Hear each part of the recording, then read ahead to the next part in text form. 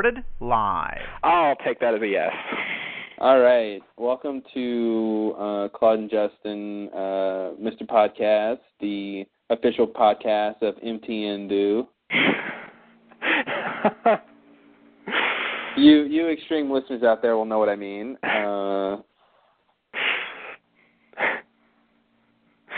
So I guess we're talking about True Blood ostensibly today, right? Yes, that's all I have on my agenda here. Okay. I hope that's all we're going to do. Otherwise, I'm just going to have to vamp, and nobody wants that. Well, it's funny you say vamp. Good point. Pun not intended, but it should have been. That's a great one. I hope there's some bloggers out there who have already done the vamp and vampire thing with True Blood. I'm sure they have. They're intrepid writers. Those bloggers be. Yes. Somehow I became a pirate really quickly. They be writing many scurvy blogs. They be typing up the posts. They go on the Twitter, you see. And none the like you'll see till Davy Jones's locker. Oh, pirates, you're so funny. When you're not kidnapping ships off the coast of Somalia.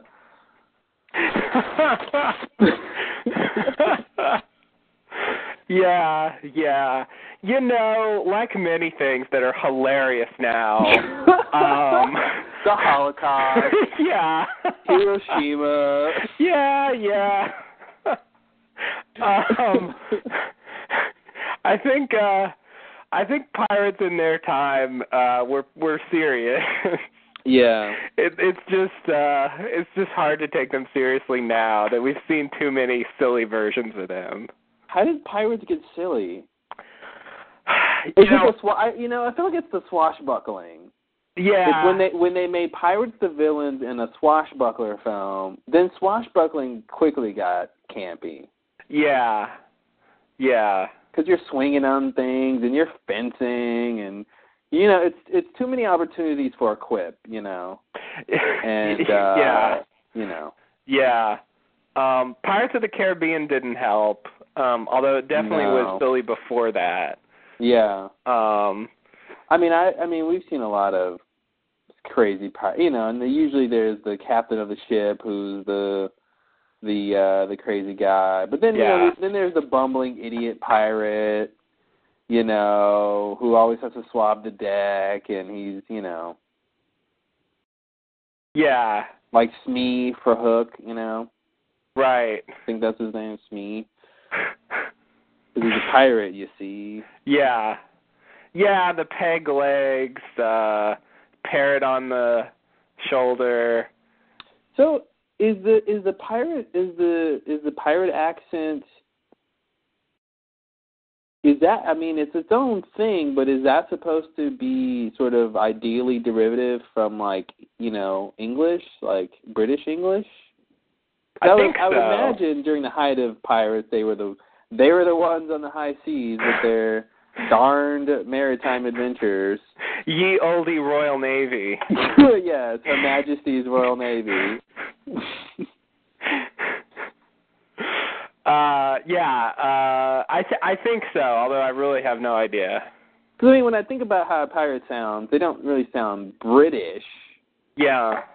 But I would imagine but they don't sound, not that British. Yeah, there's something a little bit British about it. They say matey and and all that stuff is kind of British. Yeah. And quid. Yeah, quid.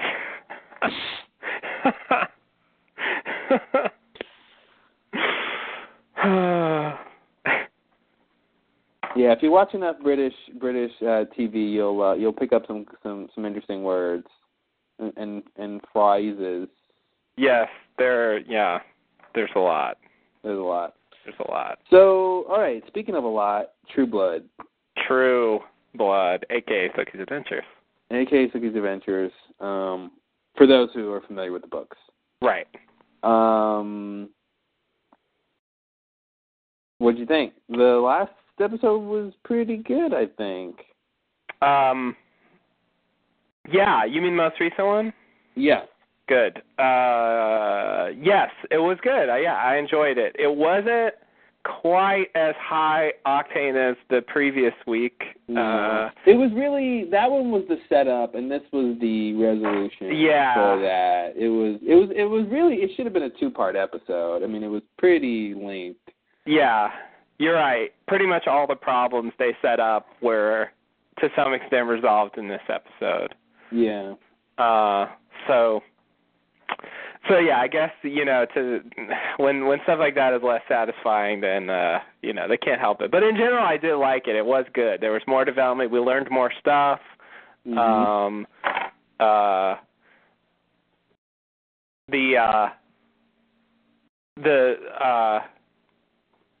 The main thing that was a big deal to me was learning that Michelle Forbes' character is basically some kind of handmaiden or assistant or whatever of Dionysus.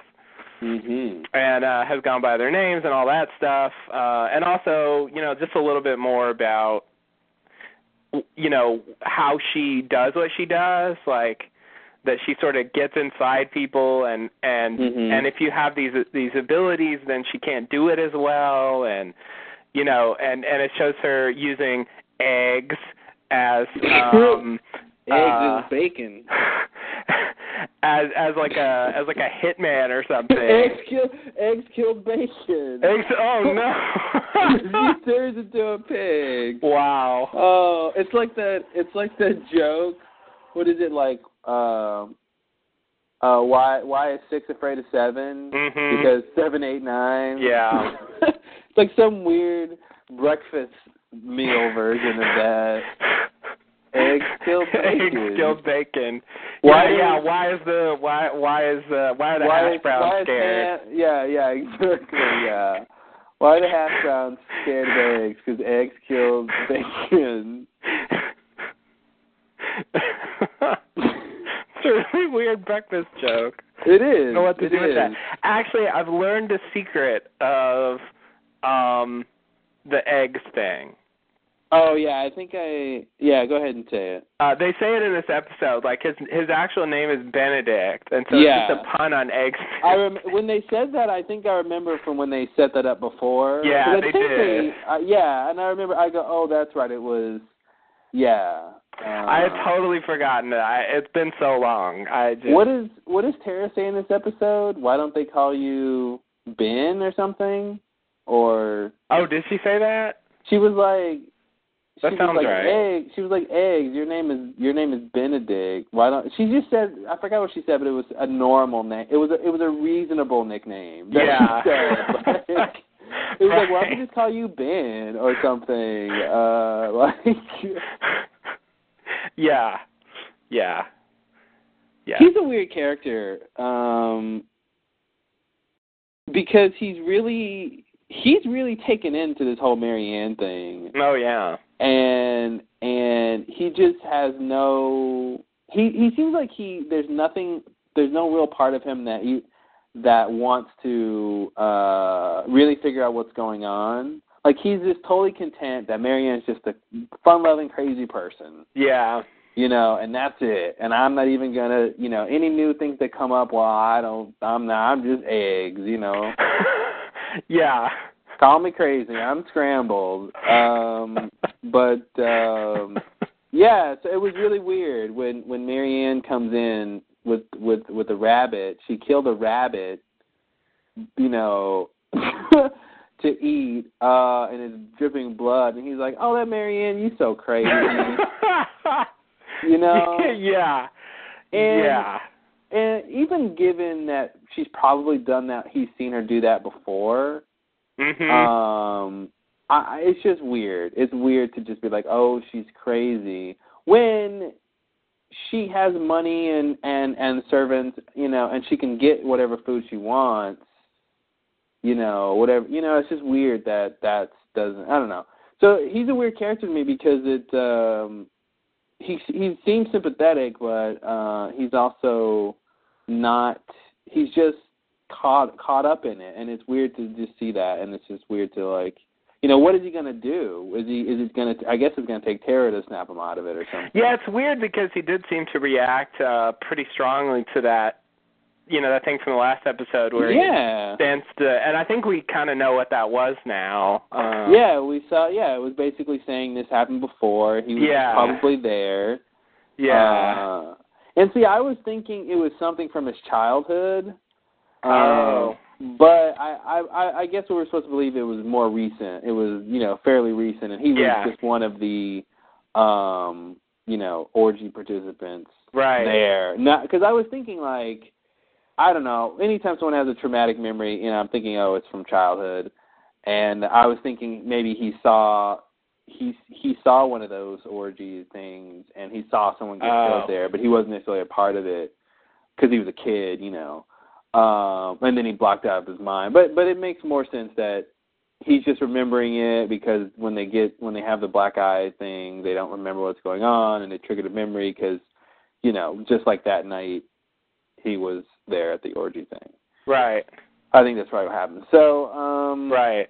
Yeah, and it's kind of the thing with the rabbit was nice because that's a part of the lore about these like Dionysus parties that they would like kill animals with their bare hands, as a part of this like insane ecstatic whatever you call that. Yeah. That goes on, or that supposedly went on at these things. So when she came in with that, I was like, you're so Dionysus. I know it. I wonder, how society would be if we had sort of large scale excuses to go mad. Yeah. Because we all do. We in these like passive aggressive ways. We overeat, or we drink, or we smoke, or we sort of these like little bitty versions of that all the time, a little bit. Instead of saying one crazy weekend, just go buck wild insane. Yeah. And then release all the stress you could possibly have. Yeah. And then you're done for however long until you have to do it again. I think that'd be really interesting to see, but then of course it's, you can't do that in our society because, you couldn't kill animals like that. Right. It would be, and it's just, it's a different morality and different culture. And I think the closest we get to that would be like a New Year's party. Yeah, like a New Year's party. They definitely have their, but even then it's measured, Oh, it's definitely measured. It's just really, really measured. Yeah, like, that's the best I got. Yeah. Like the craziest New Year's party is probably still not quite crazy enough. Yeah. Because it's this level of abandonment of ordinary behavior that is really hard to conceive of, I think. Yeah. Because it's just not. I think even in True Blood, I don't think they've really shown the full range of what it was supposed to be. Yeah, no, they're doing a watered down modern version. Yeah. They sort of got some of it, but it was more than just the sex stuff. It was a complete thing. Yeah. So yeah, I feel like it would have to have a psychological effect if people actually did that on a semi-regular basis. Yeah.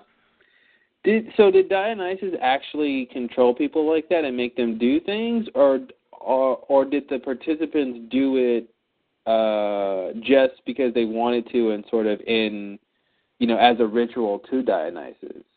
Well, since I don't think Dionysus exists, I'm going to say that that the people doing it were doing it sort of in praise of him or as a worship of him. But I think in terms of mythology speaking, in terms of the mythology, I think Dionysus, it was worship of him, but he wanted them to do that. He got gratification from them doing that. It's it's a fine line.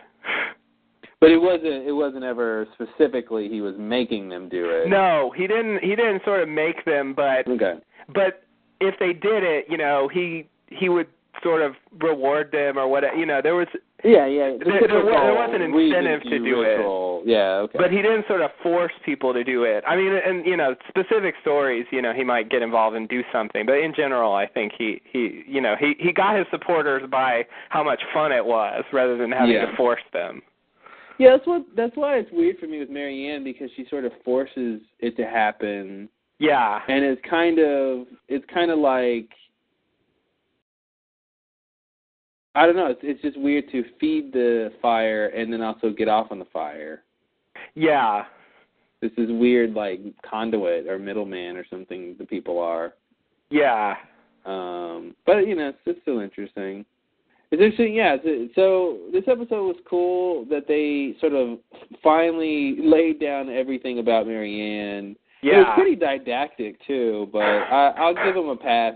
They left no stone unturned in terms of questions that people could have about her and what was going on. And I'm glad it was nice to get that, and at least and especially. Sam asking, what is she? I was glad to hear that question. Oh, yeah, it was like about time. Like... Yeah, totally. And the fact that she knew, which was good. That she wasn't like, well, I don't know. Right. And speaking of, like, tying up loose ends, they had a throwaway line about how they fixed the shower. Totally. Well, didn't I say they would do that? You did. You were so right. When they did that, I was like, oh, God. Claude called that.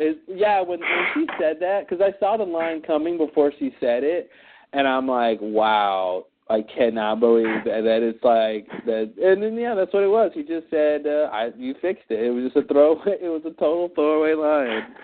So I guess that means they did go get the part. And that's what's weird is because they cut to Tara after that, and she made a surprised look on her face, and I was half wondering if her surprise was, I don't remember going to get the part. I don't remember coming back here and fixing it.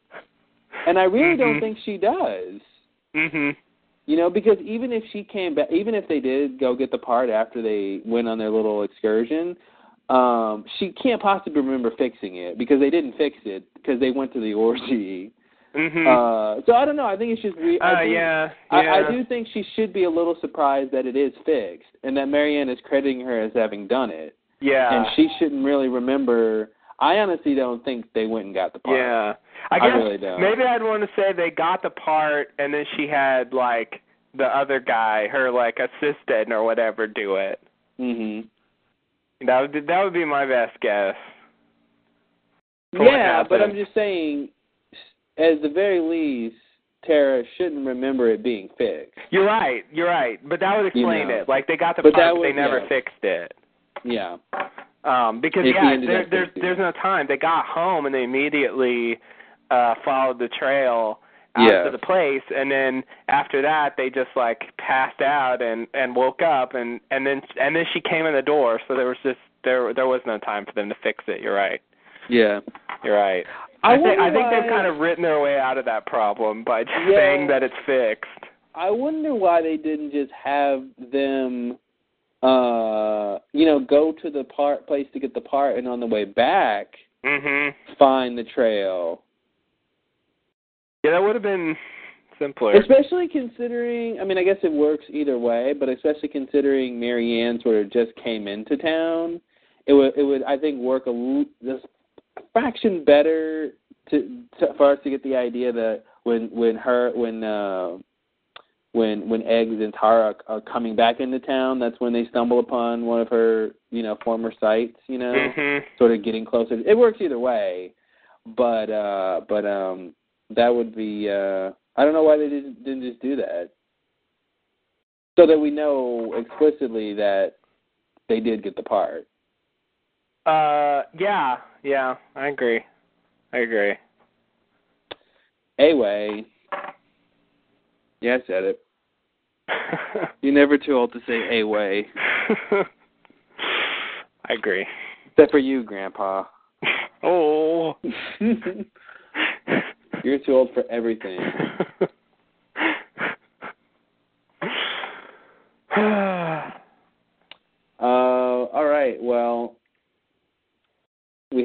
20-minute mark on our 15-minute podcast. Oh, no.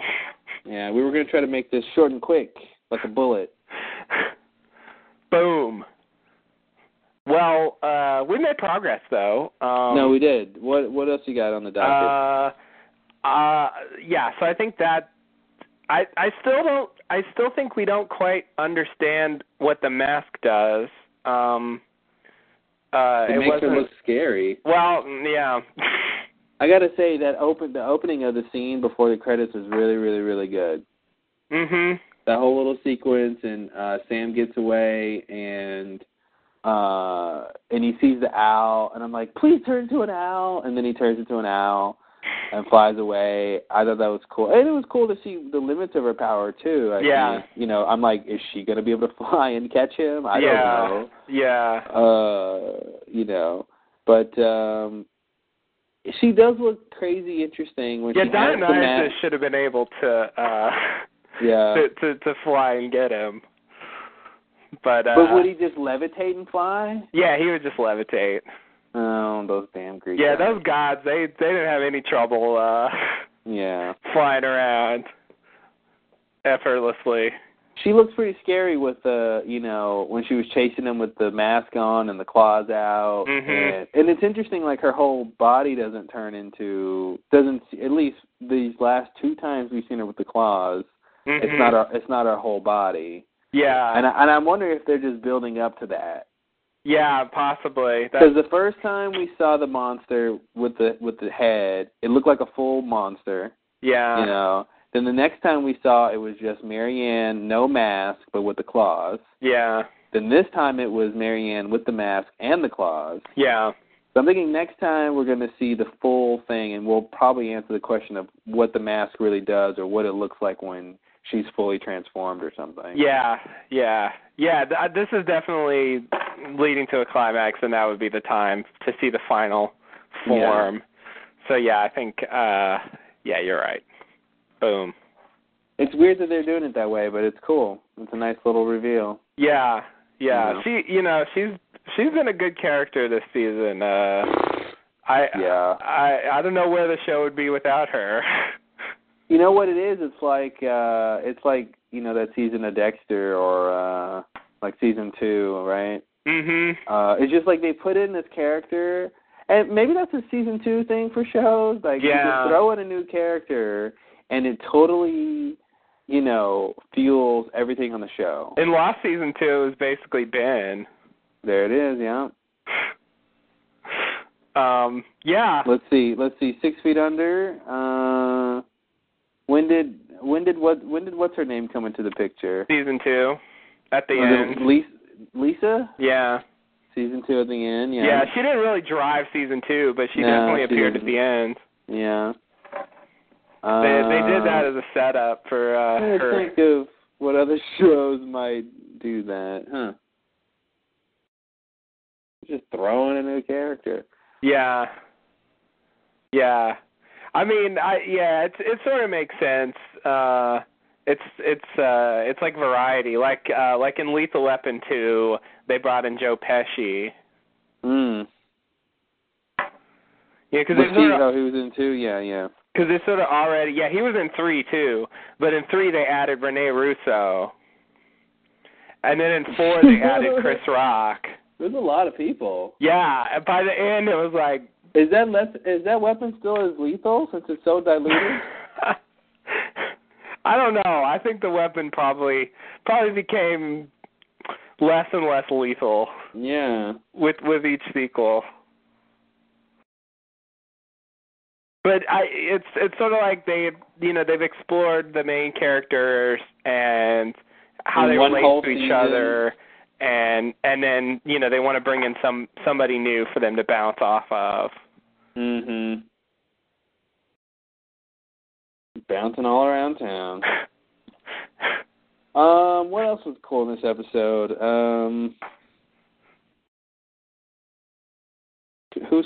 So the other storyline we have yet to mention one iota, the Jason Sookie storyline. The main character? Yeah, the main character, her brother. Yeah. You know, I didn't really think about this, but it's weird. Like, they're all out of town while this crazy shit's going down back home. Mm-hmm. They sort of have no idea how crazy their town's getting. Yeah, you know what? I think if Sookie was around, like, Marianne wouldn't have gotten as far. Yeah. You know, Sookie was so busy with other things, and now she's in Dallas. But, like, you know, I mean, especially with what just recently happened, because Sookie, you know, Marianne wouldn't have been able to move in. Yeah, exactly. If Sookie was around. Yeah. She would have just killed them all. Oh, I guess I can't move in. Well, death to you guys. That's what's weird about, I think, Marianne, is that it seems like, you know, with vampires and other creatures and people, you know, it's like they really can't, at a fundamental level, provide their own, you know, satisfaction or something, you know? It's like you sort of need other people to a certain degree. You know, especially with vampires, obviously they need, you know, they're not sort of self-sufficient. Yeah. But she seems self-sufficient. I mean, obviously she sort of needs people as a conduit to do what she does, but it's not like she has to, like, convince people to do these things, and then she gets off on them doing it. It's like she just makes them do it. Yeah. And then she, you know, so it's interesting. It's like, what does a person like that want, you know? She doesn't have any apparent weakness or sort of, you know,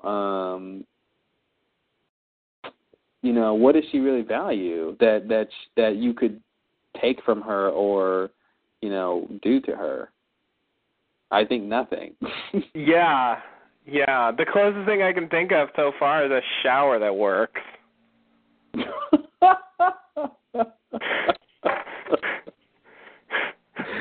Oh man, you know what was great was besides that scene was the next scene when Tara was mocking her, and she said, what did she say? She said, it was because Marianne also complained about the coffee or something. Yeah. What did she say? Something like, hot coffee and cold water don't mix, bitch. It was great because she didn't just repeat what Marianne said. She just took the two complaints and, like, made a joke out of it, and it was so funny. It was so hilarious because that's what people do. You know, it's like it wouldn't, you know, a literal, you know, of her just repeating what she said wouldn't have been as funny. It would have been funny, but it wouldn't have been as funny as. I think she said, "Bitch, hot coffee and cold water." don't you know they don't mix? And I love it because, like, that is the explanation for her being bitchy. Like, don't you know? And it's like it's such a great line. It's such a great line. Yeah, that was good. I forgot about that. Yeah. Wow. I think that's probably one of Tara's best lines for me. It was hilarious. Yeah. Because it you know, it's nice to make fun of her making fun of Marianne too, because she was just all of a sudden, like, you know, really, really obnoxious.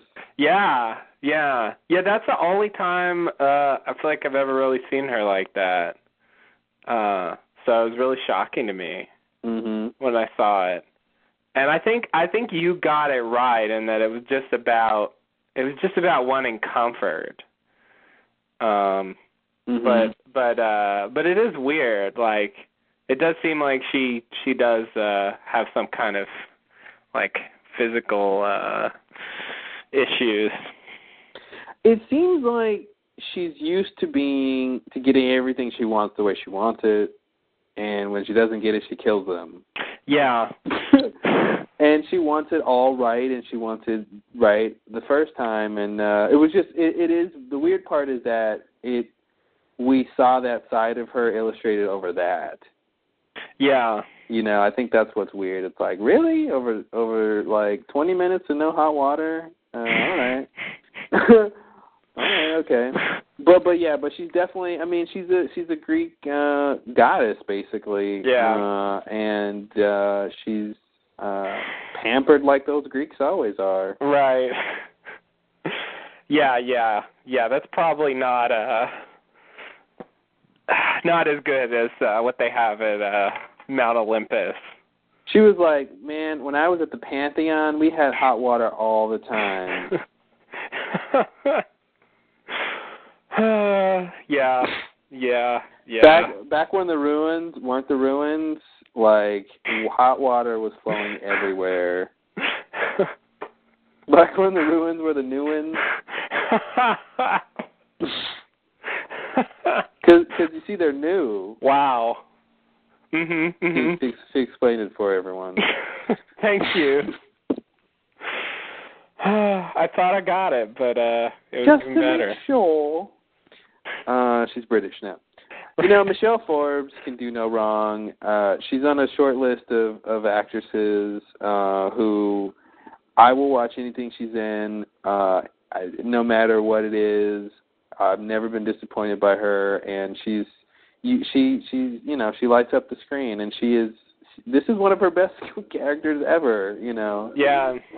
Playing someone dark like that, so she's good. Yeah, I mean it's such an interesting character. It's hard for a mere mortal to compete, I think. Her character on Battlestar Galactica was really good, but it's it's tricky. I never liked her character that much. She was never one of my favorite characters. You know, she was short-lived. Yeah, she didn't last long. I liked her a lot. She was good in it, but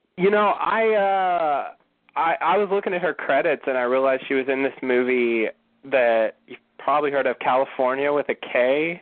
Oh yeah. Featuring such people as in addition to Michelle Forbes, David Duchovny, Brad Pitt, and Juliette Lewis. I remember that movie. Those are the four main characters. What the fuck was that movie? It was a 90s movie. It was an early 90s movie. That's why that cast is like that. I really didn't realize. I saw that movie a couple times back when it came out, and I didn't realize until recently that was Michelle Forbes. And once I read it, it was obvious. It was like, yeah, of course that was Michelle Forbes. It was, it's hard to mistake her. Yeah. That's, I don't know. It's weird when you see someone before you know who they are. Yeah, and then you go, oh yeah, they were that was totally them, and you don't have that retroactive memory that triggers once you realize who they are. It doesn't trigger every time you ever saw them. Now you remember. Yeah. And it was a major role. I mean, it wasn't even it was a big budget movie. It was released in theaters. I saw it. It was one of the main characters. It's obscure things. It's easy to miss, but I'm surprised I never realized that. It's probably because when you saw the movie, your brain didn't file her under Michelle Forbes. Yeah, you're right. She got filed under unknown actress. Pretty much. 23506. That's probably good guess on the number. Yeah. Wow. Estimating, I think. Estimating. Yeah. I mean, she was the only one who I didn't know. Yeah. In the cast. So you hadn't seen Next Generation. Yeah, you're right. If you had seen Next Generation, you'd be like, oh, that's Ensign Rowe. You're right. Yeah, Ensign Rowe was sort of her first character to me. Mm-hmm. She were to many of us. That was where she started. I'd say, for me, her lamest character was her lost character. She really got nothing to do. She had nothing to do. I mean, yeah, I think that was unfortunate. It was basically a cameo. Yeah. So Yeah, that really counts. You expected more. She gets a credit for being on Lost. So she managed to be on. She's on our favorite shows of all time, and she managed to jump on that one too for a little bit. So. Yeah, not too bad, Michelle. Not too shabby. I'll be on this one. I'll be on this one. Yeah. Next she's gonna show up on 30 Rock, and then it's gonna be over. Oh God, they really should have her on. It'd be great. It'd be awesome. Wow. Yeah. Yeah, she's I don't know. She's got a strange career. It's I don't know how to categorize what she does. It's well, she's an actor. Oh, that's it. What she does is I forgot what word. Yeah, what she does is she plays a character that's not her, but based on something people create, she and write down with words on paper. Oh, okay. And this thing they call it script. Really? Yeah. Okay. It's pretty crazy. It's pretty crazy. It's on like paper, so watch out. Something else I was going to bring up. Okay, so the Jason Stackhouse storyline. Right. Going over to Jason and Sookie. So I got to say, it was just a matter of time before someone figured it out. That's the tagline for some 80s horror movie. I don't know. It was only a matter of time before someone figured out little Bobby wasn't playing alone. Yikes. Yeah, I don't know what little Bobby's up to, but it's kind of scary. I don't know what little Bobby's doing. Who's he playing with? Oh, man, you don't want to know. Wow. I think that was the precursor to The Good Son. Yeah. Kids are scary.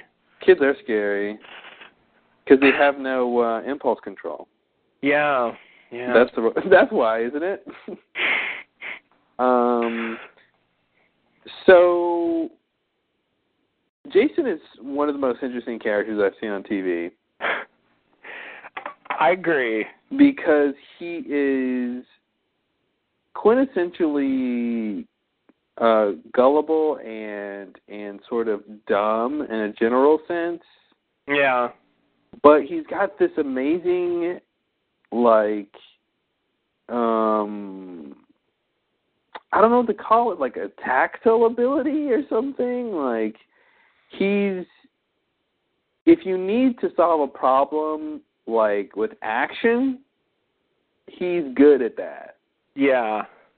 He's, like, sort of uncannily good. That seems to be the way they're painting his character, is that he's just got this natural leadership quality, I guess, too.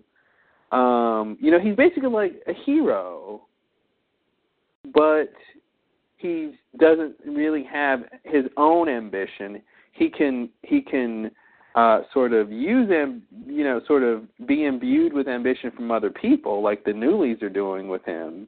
You know, convincing him of something he should go out for, and then he'll do it really, really well.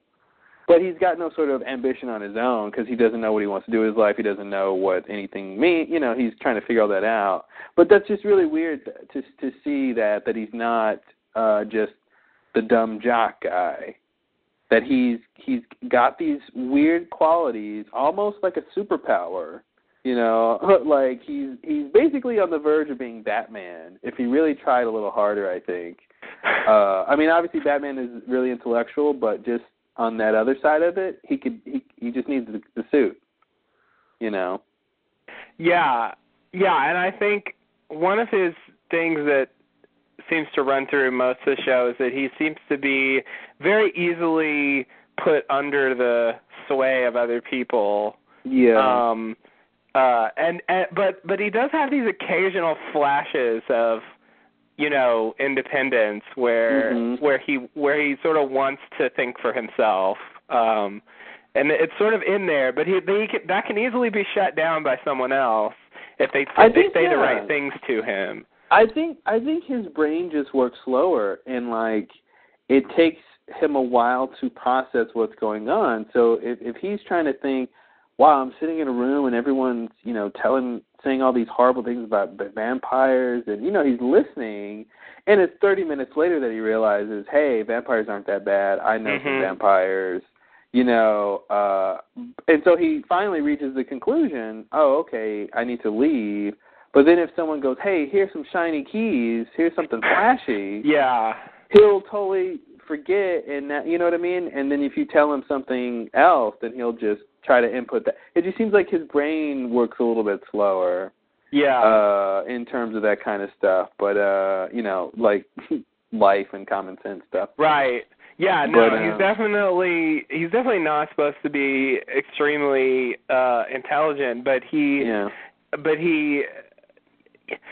I still feel like even if his brain gets around to something, it can still be pushed aside, by the right person, and I think really it was what's her name from season 1 who was sort of the best at it, but because he really had a several bouts of conscience about keeping that vampire locked up, and he was sneaking him the True Blood and stuff, but he couldn't bring himself to sort of totally do the right thing because she really had him under her control. Yeah. And I think once she was gone, he was sort of aimless, and I feel like this church thing sort of provided some kind of guidance, something to sort of give him direction, because I feel like he's had a hard time figuring out exactly what to do with himself, just only for himself. Yeah. But he does have potential, and it's really strange because when you describe the character, he sounds lame. But I feel like the way he's played and the subtleties about him are what makes him good. And I really do like his character a lot more than I would expect to if he just told me some of the basic things about him. I mean, I remember in the pilot, he didn't seem like he's going to be an interesting character. Yeah. It's like, oh, he's going to be this guy, okay. Yeah. But I think, considering how lame I thought this Fellowship of the Sun stuff was in the very beginning, I'm like, oh, God, we don't need to go down this road of, here are the people who hate the vampires, and we're going to have to go do... But it's been really interesting. They have definitely made it work. All aspects of that storyline have been working pretty well, I think. Yeah. Although I gotta wonder why the husband has not figured out Jason sleeping with his wife. I mean, I think I said it in the last podcast or at some point. I don't see how he wouldn't even think that would be a possibility, given that he's pushing his wife away with his business. Yeah. And Jason's hot and his wife is hot. Yeah. And they're in the same house. Right. That's enough, right? Yeah, it should be really obvious. The best excuse I can give for him is he's got his mind on other stuff and he's not even paying attention. Yeah. Well, God's watching.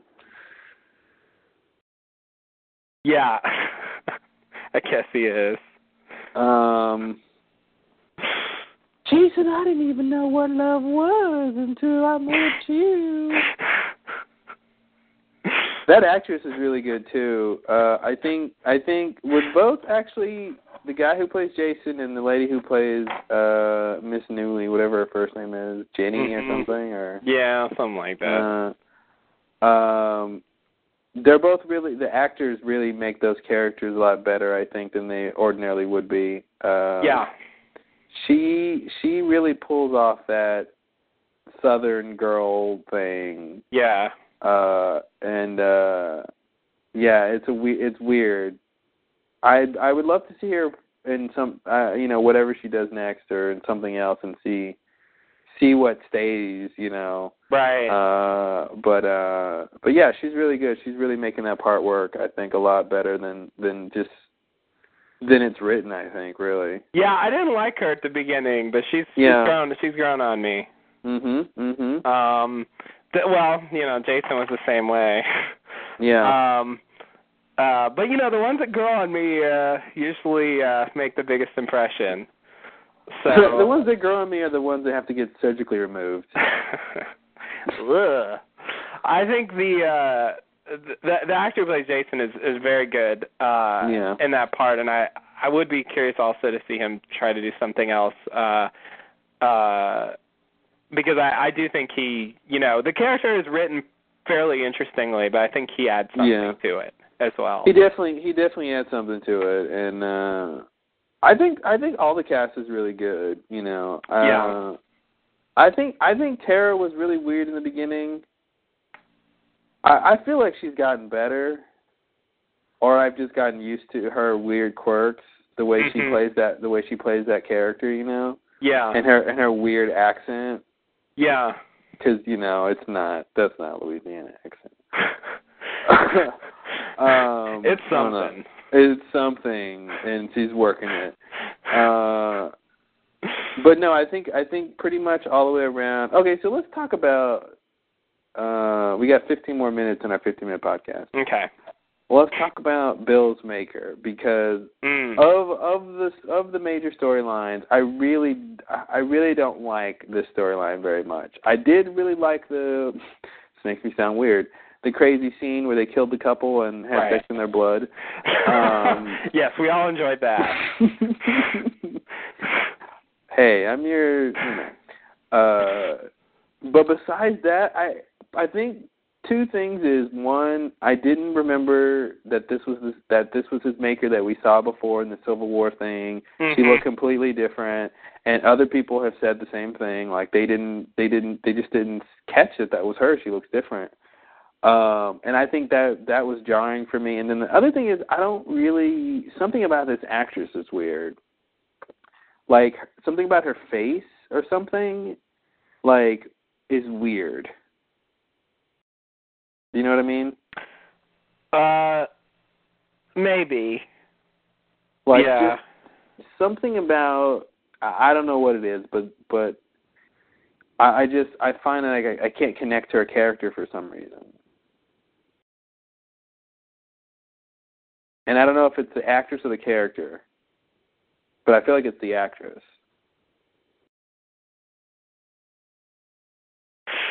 Yeah, I don't know. But it could be, I mean, like I was saying, those flashback scenes, the tone's kind of different than the main show. Definitely. And I think that's maybe what throws me off too, which is when they do those scenes, it's like, oh God, don't stay in this time period. Like, Bill's all weird and then she's all whatever, and it's just it's all kinds of awkward for some reason. Especially when he was singing that song. Like he was singing that song, and then he comes over and he's got like a French accent. It's like, what? Well, why are you singing that song in like I don't even know what kind of English that was. Some sort of weird American English. You know what I mean? Yeah. Some like old timey. Some like it was a weird accent, and he's British. Yeah. Actor. I don't know. It's not the worst thing, but it's not my favorite, that little storyline they have going on. Yeah.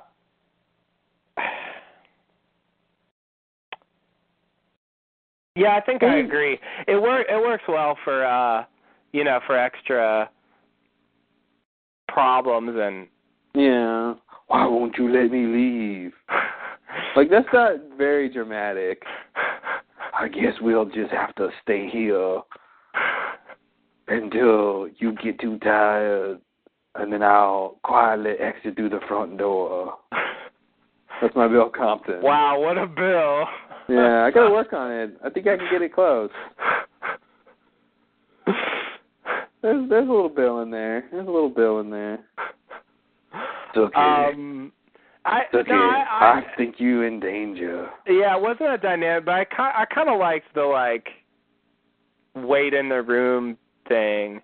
It's contrived because they just didn't want him to rush over to.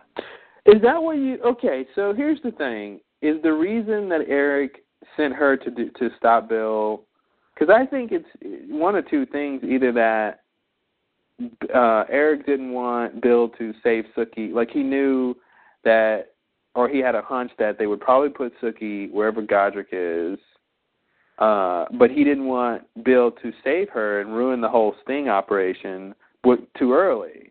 You know, because if Bill comes over at the first sight of her being alarmed, then that's when, that's before she could be potentially where she needs to be to find out where this location is, right? So I'm thinking maybe that's why he did it, not necessarily put Sookie in danger, but so that, he can get his spy further into the network. Yeah. Because he knew Bill would rush to her aid like he tried to right when she first, was getting captured or whatever.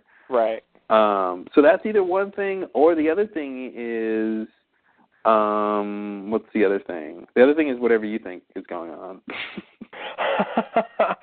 I agreed with your first thing. So. Oh, crap.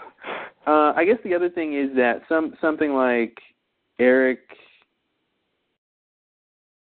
Well, there's a theory my friend at work has that Godric might be working with the Fellowship of the Sun. Uh-oh. Yeah, which would explain why he's there at the very end. Yeah. I kind of assume he kind of, quote-unquote, got loose. Yeah, that's what I was thinking as well. Because they do that sometimes when someone goes to rescue someone else, like the person who is trying to be rescued ends up helping the people who were trying to rescue them. Right. That's not confusing. So that's kind of subconsciously what I was like, oh, that's good enough reason, right? He's down there anyway, and now he heard them trying to rescue him, so that gave him the extra strength he needed to get out of his little chains or whatever. Yeah. But that's probably lame, so I would say the idea that my friend has that he is working with them is that he maybe is against vampires coming out of the coffin, and he he wants the war to happen. Something like that. I see. Wow. Which I think means, okay, does Eric know that? You have to think about that whole angle of it. Yeah. The other thing is maybe the lady from Dexter, the vampire from Dexter, who's dating the human guy, maybe she's in on it too. She's part of the setup. Because really, the big question is how did they subdue Godric? It's either Michelle Forbes, yeah. It's either Marianne, which I think it's weird. I don't think they're going to cross those two, unless because if Marianne wanted Sookie or something, I would say maybe I could see that, but I don't see why she would work with the vampires to take down Godric. You know what I mean? I don't see her doing that. I agree. I don't see why she would do that. She doesn't seem to give a shit about vampires. No. So I don't really think it's Marianne. The other thing would be, there was some vampire that helped the humans do it, who would be a traitor vampire. Or they have some new secret crazy way they did it, that'll be just part of the reveal of how they did it or something. Yeah. Yeah. I'm stuck on your first idea. It is kind of lame. I was thinking that this guy who went in there with Sookie, I don't know what to call him. The human guy? Yeah, the human guy. Like, I was thinking, he's a traitor. I didn't think there were going to be any sort of more traitors. But that's not implausible, because my version of the story is what you said. Basically, they captured him by some, whatever. Maybe they were tricky or they had some crazy thing, but once they captured him, he is supposed to be pretty powerful because he's so old, and so I was thinking that, that he was able to get loose from however they had him bound, like whatever they used to catch him, maybe the way they were restraining him. Just coincidentally, like, that's the thing. I don't want it to be a coincidence. The other, okay. The a coincidence that he breaks out? No, like I feel like he, he did it for the reason. He heard what was going on or sensed it or whatever. I feel like he had an incentive, but I feel like he wanted to break out anyway. So well, yeah, maybe it was a good opportunity. Out. Well, how come he didn't break out before? Well, I don't know. Maybe he was. But yeah, that's the question. I got nothing. That's the question that makes me not like this theory, because it's just like, yeah, there's no real answer for that. Here's a couple other ideas. Is Jason may have unleashed him. We saw Jason get hit by something. They tried to like throw a cliffhanger on our ass. Wasn't that an awkward like sequence? It was really awkward. I was like, guys, I'm sorry, but if you want me to think that that she just came up and shot him, yeah, come on. You better not shoot it like that. First of all, where like we can't quite tell what's going on. It's like from the head up, and then you cut away instantly to not show the aftermath. Like that was bad. I'm sorry. That was bad directing and bad cinematography. Like it was really crappy. They probably should have just had the close-ups of her coming and like the sort of action of her raising her hand, and then cut really far back, and we hear a noise go off like a gunshot, and we see him looking like he's getting shot by something, and that's it. Yeah. And not stay close, because staying close you have to show something, and they chose to like cut out. Yeah. That was awkward. It seemed like they were going to a lot of trouble to, make sure we couldn't say, but you showed it as a gunshot. So my friend at work thinks she shot him with a wooden bullet, like that gun was a wooden bullet gun. But I think it was some sort of taser, because I think even a wooden bullet gun could kill him. Yeah, well, I would think so. Yeah. Yeah, I mean, throw a projectile through your body and hard enough. That'll kill you. Wood is hard enough. The velocity alone will ensure some damage. No, that's I think that.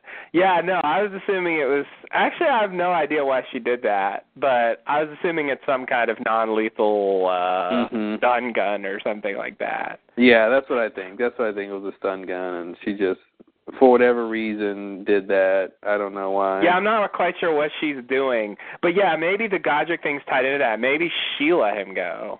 Yeah, she could have. I mean, she could have realized. I can totally see her after, telling Jason that she just realized what love is now that she's been with him. Mm-hmm. That they gave her a new perspective on what they were doing, and she could have decided to let Godric out, but you'd think she'd go help Sookie. Yeah, but maybe, it's a little weird. maybe that's when her husband and the guy were kind of in there or something. I don't remember. I don't know. A lot of speculation, but we'll see next week what happens with that. Yeah, but it's weird that. I mean, I guess it's not that bad that the husband assumed that Jason and Sookie were working together. Oh, mhm. Because I feel like no one really knows what's going on. There's no one person of the three of them who really know all the pieces to the puzzle. Yeah. And it's weird, because both Sookie and Jason are like, why are you talking about my brother? Why are you talking about my sister? Mm-hmm. They have no idea the other's there. And then he's the only one who knows they're both there, but he doesn't know. He thinks he knows why, but he's wrong. Yeah. So it's weird that, you're like, two of them need to talk. Any two of them need to talk and, just get it on the same page. And then they can go tell the third, and we'll all be happy. I think I don't quite remember what happened earlier in the season. Like, did Jason just disappear and Sookie had no idea where he went? Well, the whole thing was like, I thought she knew that's where he went, and so I thought it was weird when she goes there and doesn't even like think or mention that her brother's there. Well, Jason did some moving around since he joined the Fellowship. I think, if I remember correctly, he's changed locations? I think so, right? Like the first place that he went, because wasn't he at a local place, and then he decided to go somewhere else, which is why he got on the bus. And met the guy. Yeah, you're right. I forgot about the bus. Yeah. Good. Or was that the first time he was going, or was that the second time he was going? Because I don't know. For some reason, I thought he was doing something local at first. Oh shit! Now it seems like it was the first time. And then he was like, wasn't it the whole thing about having to save up money to pay for this thing, and then he found some money which let him go on the bus? Wasn't that the whole thing? Yeah, he got the check from Uncle Bernard. Uncle Bart. Yeah, thank you. He got that check because Sookie was like, I don't want this, and so she gave it to him. But he was already doing Fellowship of the Sun stuff, right? He wanted to do it, yeah, but that was where he got the money. But so he hadn't done anything yet. He just wanted to. I think he had gone to meet the people and stuff. Okay, yeah. He hadn't like gone to the camp. Oh, that's right. He went that whole. That's where he met the Newlies, right? Yeah. Okay, that's right. So he went and met everybody, and they wanted him to go, and they said you just need this much money, and so okay. So then he goes on the bus. So maybe he didn't tell Sookie what he was doing. Yeah, that's the impression I get. Like she just had no idea, and Jason just disappeared, and he's been gone all season. I know it hasn't been that long, but like it seems a little odd that they had no idea. She's been busy, but she has been busy. Wait, weren't they at their grandmother's grave recently together? Well, obviously before, but it was way before all this stuff. But I don't know. I guess we'll find out when they talk what the throwaway line will be. Yeah. You didn't get my email that I was going to the Fellowship of the Sun? Yeah. Yeah, that sounds about right. Gotta love that. Yeah. Just one throwaway line solves everything. I told Hoyt to tell you. Why didn't he tell you? Oh God. I told Lafayette. Yeah, man. Well, I think we covered most of the big things. Yeah. If this were a Lost podcast, we'd go for another 3 hours. Right. Yeah, we definitely missed some. There's a lot of small things that we're not talking about. Yeah. I guess I want to throw out, is there any kind of, based on anything we've seen, can we speculate about what happened to the woman in the car at the beginning? I think, they said, I think we're supposed to believe Marianne did it. That's kind of what I was thinking. She was saying, somebody said something like, stealing people's hearts, right? Didn't Sam say that to the chick, this other shapeshifter chick? Like, he said something like, but it's not, blah, blah, blah, implying that Marianne, part of her ritual was to take out people's hearts. Yes, that sounds right. Yeah, there was a line in there that made me think that, yeah. Here's a question. The lady who died, who was in the car with her heart taken out, was she stabbed also? Did we ever find out did Belfleur ever say, like, when he, doing his police talk? Because if she was stabbed, then that's totally all Marianne thing. Yeah. And that basically means she was the woman at the other orgy that Eggs remembered. Like, she was the one who got killed there. That's what I would imagine. Oh. All right. Now, why the body? We kind of thought that before, like that Marianne did it, but it didn't kind of make any sense of why the body would be in his car. But I guess that's just a whatever thing. I don't know. I still don't know what to do with that, but yeah, it seems unless there's a throwaway line about that coming. I mean, maybe she was trying to play with Belfleur. Is it Anthony? Andy. I knew that Anthony was wrong. I'm like, Anthony? Andy. You're close. Yeah. Unless she's trying to screw with him somehow, because he was sort of spiraling down anyway. In terms of he's had a weird season. He's like, he's the beware the Ides of March, man. He's definitely been on a downward spiral. He's lost, he's not even a part of the police anymore. And he's just like going around now. I mean, and we know that he saw something pretty serious, but when he goes into that bar, it sounds like he's ranting like an insane person. That's what's awesome is because he's the only one who knows the truth. Yeah. Well, Sam knows the truth. But he's the only one who knows, and he seems like the craziest man ever. I mean, it seemed like he came in there with a blanket on, right? I mean, on his head or something, like wearing it like a cape and wearing a diaper, right? He looked like Captain Crazy, and I think that's interesting to see how he sort of spiraled down. But it's weird because he almost deserved it in the beginning, Mhm. Like he was sort of obnoxious and really he is kind of an asshole, but he's it's not like a classic noir spiral where he was like this good cop and she helped take him down. It was like he wasn't that great, and then he just got really worse. It's like as he was really trying to do his job for real, he got worse. He was trying to really solve cases and really got serious, but everything got pulled from under him. So it's really crazy. Yeah. He's definitely going about it in the wrong way. I mean, but that's the thing. He doesn't know that they don't remember. Like if he knew people would think he was crazy by saying that, he wouldn't probably say it. He doesn't know that he would assume that they're moving and doing things on their own free will. Right. And they should remember that, Yeah. He doesn't know that Marianne did it. He's just thinking they just all these people are crazy in this town. Yeah, he thinks there's some kind of secret cult thing going on. Mm-hmm. Which there kind of is, but not necessarily by everyone's free will. Yeah.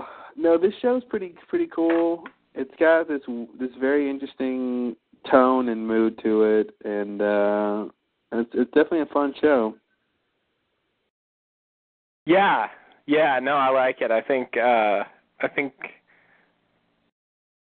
me it seems like I tentatively want to say it really seems like it's taken off this season. I liked the first season, and this season was a little slow to get started, but it seems it seems like they've kind of hit on a nice ideal version of the show. Yeah, I like where the characters are, and I'm interested in all that stuff and the way they're presenting the stories. I like a little better in some ways in season one. So anyway. Yeah, I think they already got picked up for next season. Mhm. Like this season is even halfway done, and they're like, "Yeah, we want you guys back." So that's good news. Yeah. I do think that they found a good mix with the show of having really quite a bit of characters. Yeah. Sort of all mingling and doing their own little things. It's kind of more of a soap opera that way than it already is. But I think that's what's interesting is they keep revealing little things about the world, and they're not just showing us things we already know about vampires. And the show really gets good to me when it's showing us things about vampires and these people that we haven't seen before. Like the conversation that Sookie had with the human guy about what it's like to date a vampire, I think is really interesting. And then the other vampire lady, the human guy's vampire lady, and Eric had the reverse of that conversation pretty much. Yeah. Of what it's like to be dating a human. Right. And her perspective on it, which was totally different than his perspective on it. And like that's what's interesting of the show is when they get little moments like that. That there's been a lot of movies and TV. There hasn't been that kind of a lot of that kind of stuff about vampires going on. The relationship kind of stuff. The like little details about how their life would be. Right. Well, one little thing I noticed they did with that was when they revealed that that guy was a traitor, was the guy who called it in. So I guess we found out that they did know all along. I stopped being confused about that since they told us. Oh, he's the guy who called. Who said Sookie was coming? Yeah. Oh, you know what? When they did that flashback, I'm like, they're telling us something there, but I don't know what. And I just kept on going. But I knew we realized something, but I didn't. Okay, so it was that. Yeah, that makes sense. Yeah. But when they revealed that, it was sort of like, then I started thinking about that conversation that he had with Sookie, and what am I supposed to think about that now? But they through the dialogue, they explained that, in a sense that was real, and he was sort of, he was just sort of bitter that, that she wouldn't turn him. Mhm. So they made it count, even though he's sort of betraying her. Yeah, possibly. Yeah. Yeah, I don't really know. We don't know what he's doing, right? Or why did he say why he's doing that? Yeah, it seems his motivation is purely personal. Like he's just pissed. Is that supposed to be the reason he's doing it, because she wouldn't turn him? Yeah, basically. Like I didn't catch that turned into a general contempt for vampires and thinking that they think they're better than people. Oh, that was his point. Yeah. I can't remember, he was talking about that stuff, and so that was basically like they think that they're better than us, so therefore we should now I don't mind killing them. Yeah, basically. Oh, okay. It's a leap, but I think it was a leap. That's why I was like, I don't know what you're doing here, but okay. Yeah. Well, it sucks. I thought that guy was cool, but apparently he's a douche. Yeah.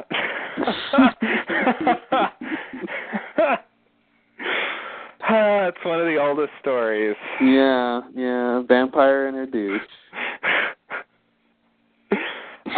But I just liked how they didn't really nullify the conversation. Like he really did feel that way at a certain point, and it seemed nicely. Even better than not nullifying it is, like I said, they paralleled the conversation. Yeah. Which is why I think it works, is because they took the same idea and showed both sides of it. Yeah. And that's a conscious decision, so they had to make that work, Yeah, yeah. It's weird that Eric wants Sookie, and I don't know in what way he wants her. Yeah. Yeah, that seems to have become a thing. Like, does he want her romantically? Does he want her sexually? Does he want her in terms of her power? Does he want her because, like he's just sort of generally curious? Mhm. Does he want her because, like, Bill has her and he wants her because of that, or he doesn't, or specifically he doesn't want Bill to have her? Like, I don't know in what way. Because here's the thing, and I think basically it's romantically, but I think it's a curiosity that will lead to romantic. But I can't wait to see how she starts liking him, because right now she hates him. Yeah. So what is Eric going to do? Eric's not the most likable character. No, he's not. Well, he's a Viking at heart. He's extremely aloof. He's a Viking at heart. So yeah. They're tough, cold people. I found out that actor who plays him is Swedish. Oh, he's totally Swedish. Which wasn't a surprise. Skarsgård. Yeah. Yeah. Of course. Yeah. No, it was weird. I thought he looked, fairly Nordic before they did the whole Viking thing, Mhm. He's like a really tall guy, and then they put the blonde hair on him, Yeah. But yeah, I saw his stuff at Comic-Con, and he was talking about all that stuff, but and he actually had, I think, black hair, so he looked different, but my point was, wait, you brought up the Swedish thing? Yeah, we were just talking about Eric and to what extent Sookie could find anything to like about him. He is aloof. But yeah, I don't know what he's gonna do that's gonna make her all interested. I mean, I think it's hard not to be aloof after 1,000 years. Like that's sort of what what's her name said to Bill in that flashback. That at a certain point, you just give up. Things don't seem to matter anymore. Yeah, it's like you retain your humanity after a while before you see that there's no point or whatever she was saying. And I can understand that sort of way. And so there's something Q-like about the old vampires. Mhm. Man, they're very cute. Very cute. Yeah, just having these powers and being around for so long and just having such a different perspective on humans and life than regular people do, I think just gives them that weird personality. He's got weird personality. I won't do the whole song. I think we can fill it all in ourselves. Well, speaking of filling things in, maybe not speaking of filling things in. Maybe not, but nonetheless, using that as a segue. I think this was a good little TV podcast. I agree. Not tuberculosis, but True Blood. Right. If you want the tuberculosis podcast, you listened way too long before you should have figured it out. Indeed. I guess we were talking about blood for a little bit, so maybe that kept people interested. Mhm. All right. Well, I guess we'll probably do another one of these next week. Sure. I think if we can keep it quick, that'll keep us doing it. If it goes to, you know what I mean? If it's turns into a 3-hour podcast, then it's like, hey, you want a podcast? Well, not if it's 3 hours. Right. So if we keep it 15 minutes like this one has been, then I think we're totally good. Yeah. Did you say this one's been 15 minutes? 15 minutes on the dot. All right, just make sure. It feels like more time has passed, but I think podcasting time is different from regular time. I'll tell you. This is when people listen to it. It'll be on the internet, so it'll be e-time. Okay. Do you mean I-time? You, my friend, are correct. Maybe I mean I-time. But it's electronic time, so maybe I mean e-time. I don't know. Maybe we should go ask email about that. Oh, wait. All right. Well, we don't really have a sign-off for this. No. It's a perpetual problem. Yeah. I mean, this is really it's a Mr. Podcast with a True Blood focus. Yeah. It's not technically a True Blood podcast. Yeah. So therefore we don't need a sign off. Exactly. But I will say bite you later. And I will say bye.